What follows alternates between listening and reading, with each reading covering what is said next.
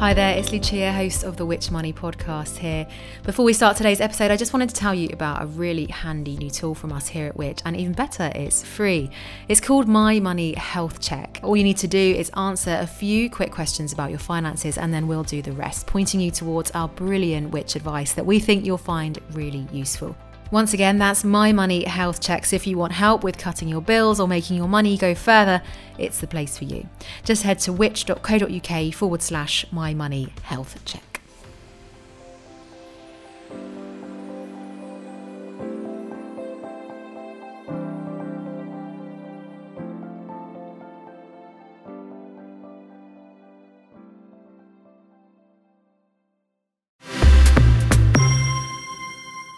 Hello and welcome to Get Answers, a fortnight of special bite-sized episodes from the team here at Which. I'm Harry Kind, and this is the final episode of our mini-series as we're here to help you get answers to some of the biggest questions on your mind right now.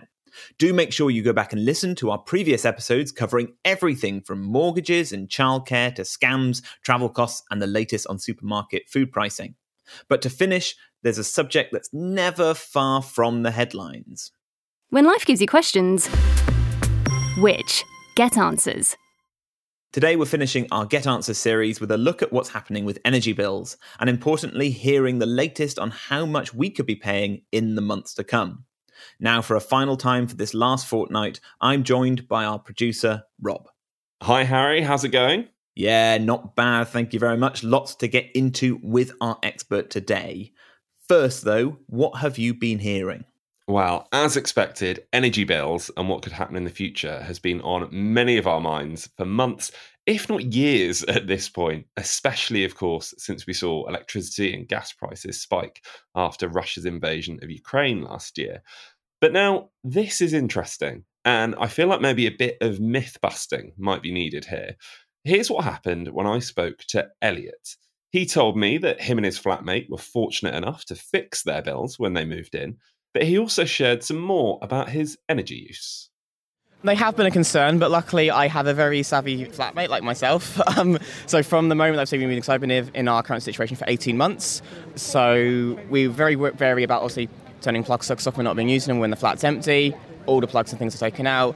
Only they putting on the heating when we absolutely needed it and things like that, just because of that reason of like we don't want it to be spiking out or not. And also when it was like the colder months at the start of each end of last, just being aware like it will go up slightly because that's just the nature of the situation, but also just being a bit vigilant, like do we need to have this on? Do we need to, like, you know, it's a 2-second job to pull the plug out of a socket, and that could actually save you a bit of money, and it does all add up at the end of the day. It seems minor in the moment, but when it adds up over the case of 6 months, for example, it could be a lot of money that you spent on a bill which you didn't need to.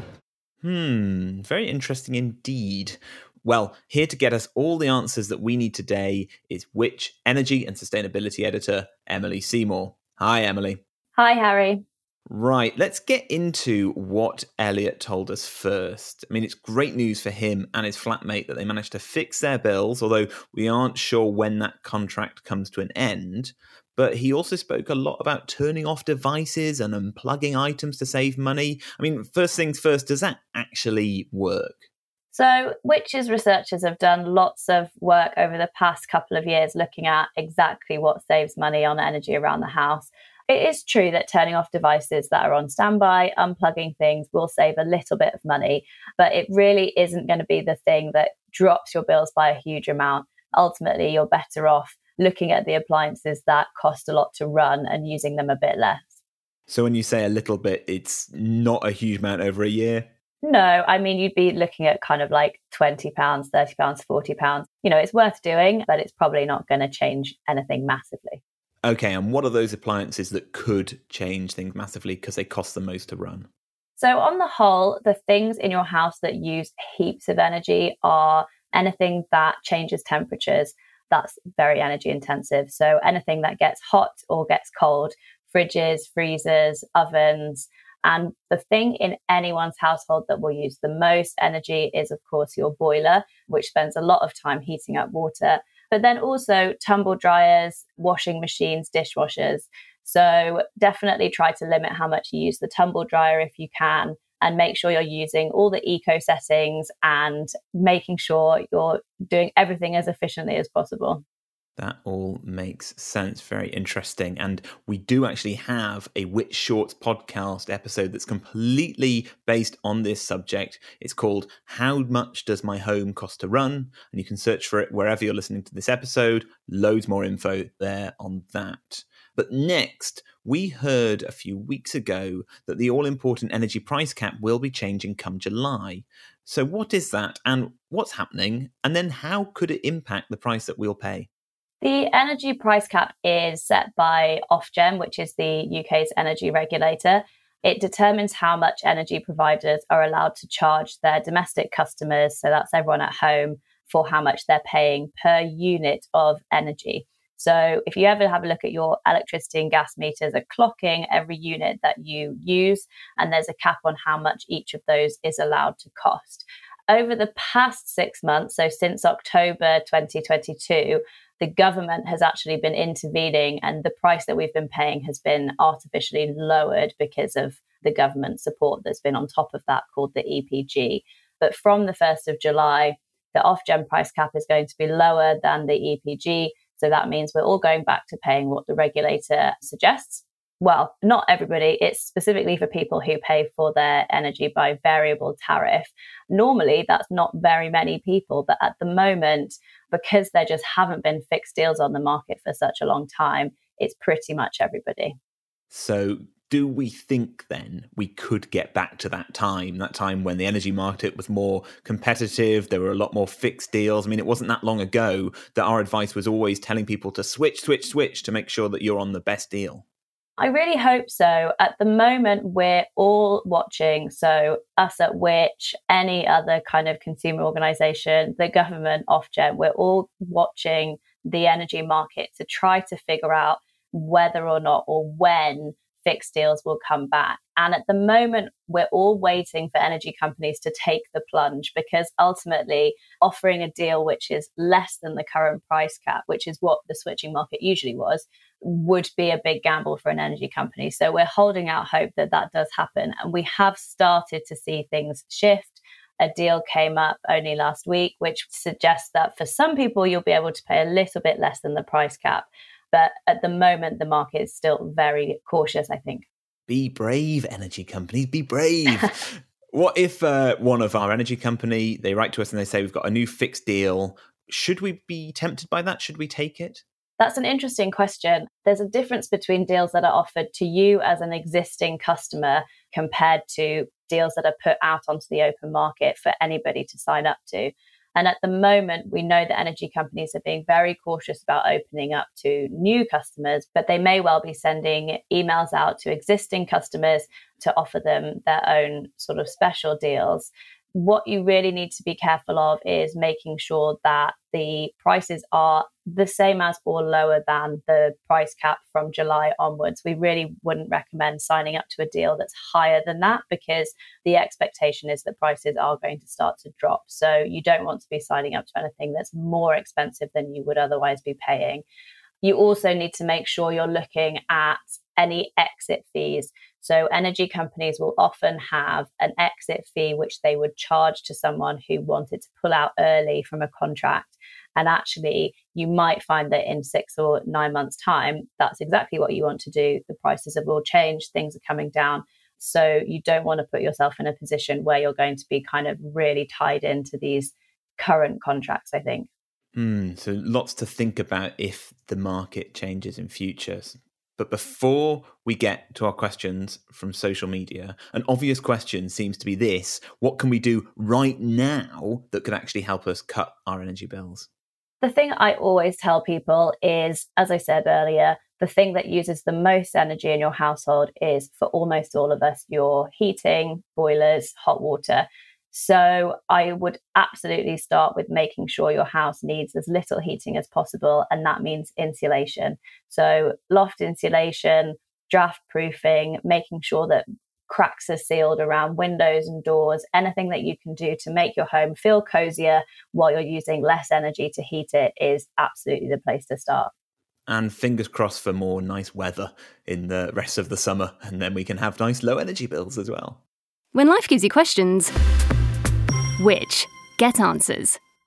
Now, to finish today's show, for each episode of this Get Answers mini-series, we've been wrapping up with some quickfire questions we've received on the Which Facebook page. So, Emily, here's some that we've got over the last couple of days. This one's from Omar. He asks if we can expect the energy price cap to keep falling, and if so, does that mean our bills will keep reducing? I certainly hope so. And the energy price cap is expected to start falling now. So it's released every 3 months. It changes every 3 months. And the most recent predictions, which only came in a couple of days ago, so hot off the press, are from Cornwall Insight, which is a forecasting agency in the energy market. And they're suggesting that in October, prices will slightly come down and again in January. So, I think we are certainly looking at prices starting to drop. Those drops at the moment are predicted to be pretty small. So we're talking kind of £100 here or there for the typical energy user. But it certainly feels more confident than it has done in the past, certainly over the past couple of years. And it sounds as though things will start to come down now. Every little helps. Okay, David is asking, why are bills still high, even though the wholesale price of electricity and gas has actually been falling? Yeah, that can be really difficult to wrap your head around. I think it's all a very complicated calculation, how much energy companies are allowed to charge, how much they're paying. Energy companies buy the energy that you use on a futures market. So they're basically buying ahead of time, and then the day prices will change separately to that. So often when you're establishing a contract with an energy company, you're paying prices that were decided maybe 6 months ago. So that's why it can take a really long time for prices to change in your domestic contracts, even though the kind of day-to-day prices of energy change very rapidly. But, we are starting to see bills come down slightly, and the predictions are that over the next decade, we're talking a long period of time, but that things will gradually come down and we'll end up somewhere back where we started. But my understanding is that won't be for quite a long time. No light on the horizon just yet then. Finally, from Lucy, she wants to know if there's any help available with insulating her home. She goes on to say that she was sure there used to be support available, but she can't find any information. Sure. So there are some energy suppliers that offer free insulation if you're eligible under the Energy Company Obligation Scheme. So that's called the ECO or the ECO scheme. This could include you if you're on certain government benefits, but it's recently been expanded. So in March, the government announced an extended version of the scheme. It's called the Great British Insulation Scheme. And that will benefit, it's estimated, about 300,000 more homes. And that is for people who are not necessarily on benefits, but who live in the least energy efficient homes. So you have to be in a home with an energy performance certificate rating of D or below. So it means it's not very efficient to run, and in a lower council tax band. So that's A to D in England or A to E in Scotland and Wales. So that basically is being put out there to try to capture people who have homes that are not well insulated and are in kind of the smaller homes on the market. So hopefully we'll catch people who don't have as much money. Absolutely have a look on the government website to see whether or not you qualify for that. It will fund one type of insulation for your home and hopefully would save somewhere between kind of £300 and £400 a year on your energy bills, and is launching this summer. Fantastic. Well, fingers crossed Lucy gets some insulation for her home for free or at a discount at least. That is really good news. Emily, thank you so much. It's been really great to have you on, and thank you for joining us. Thank you.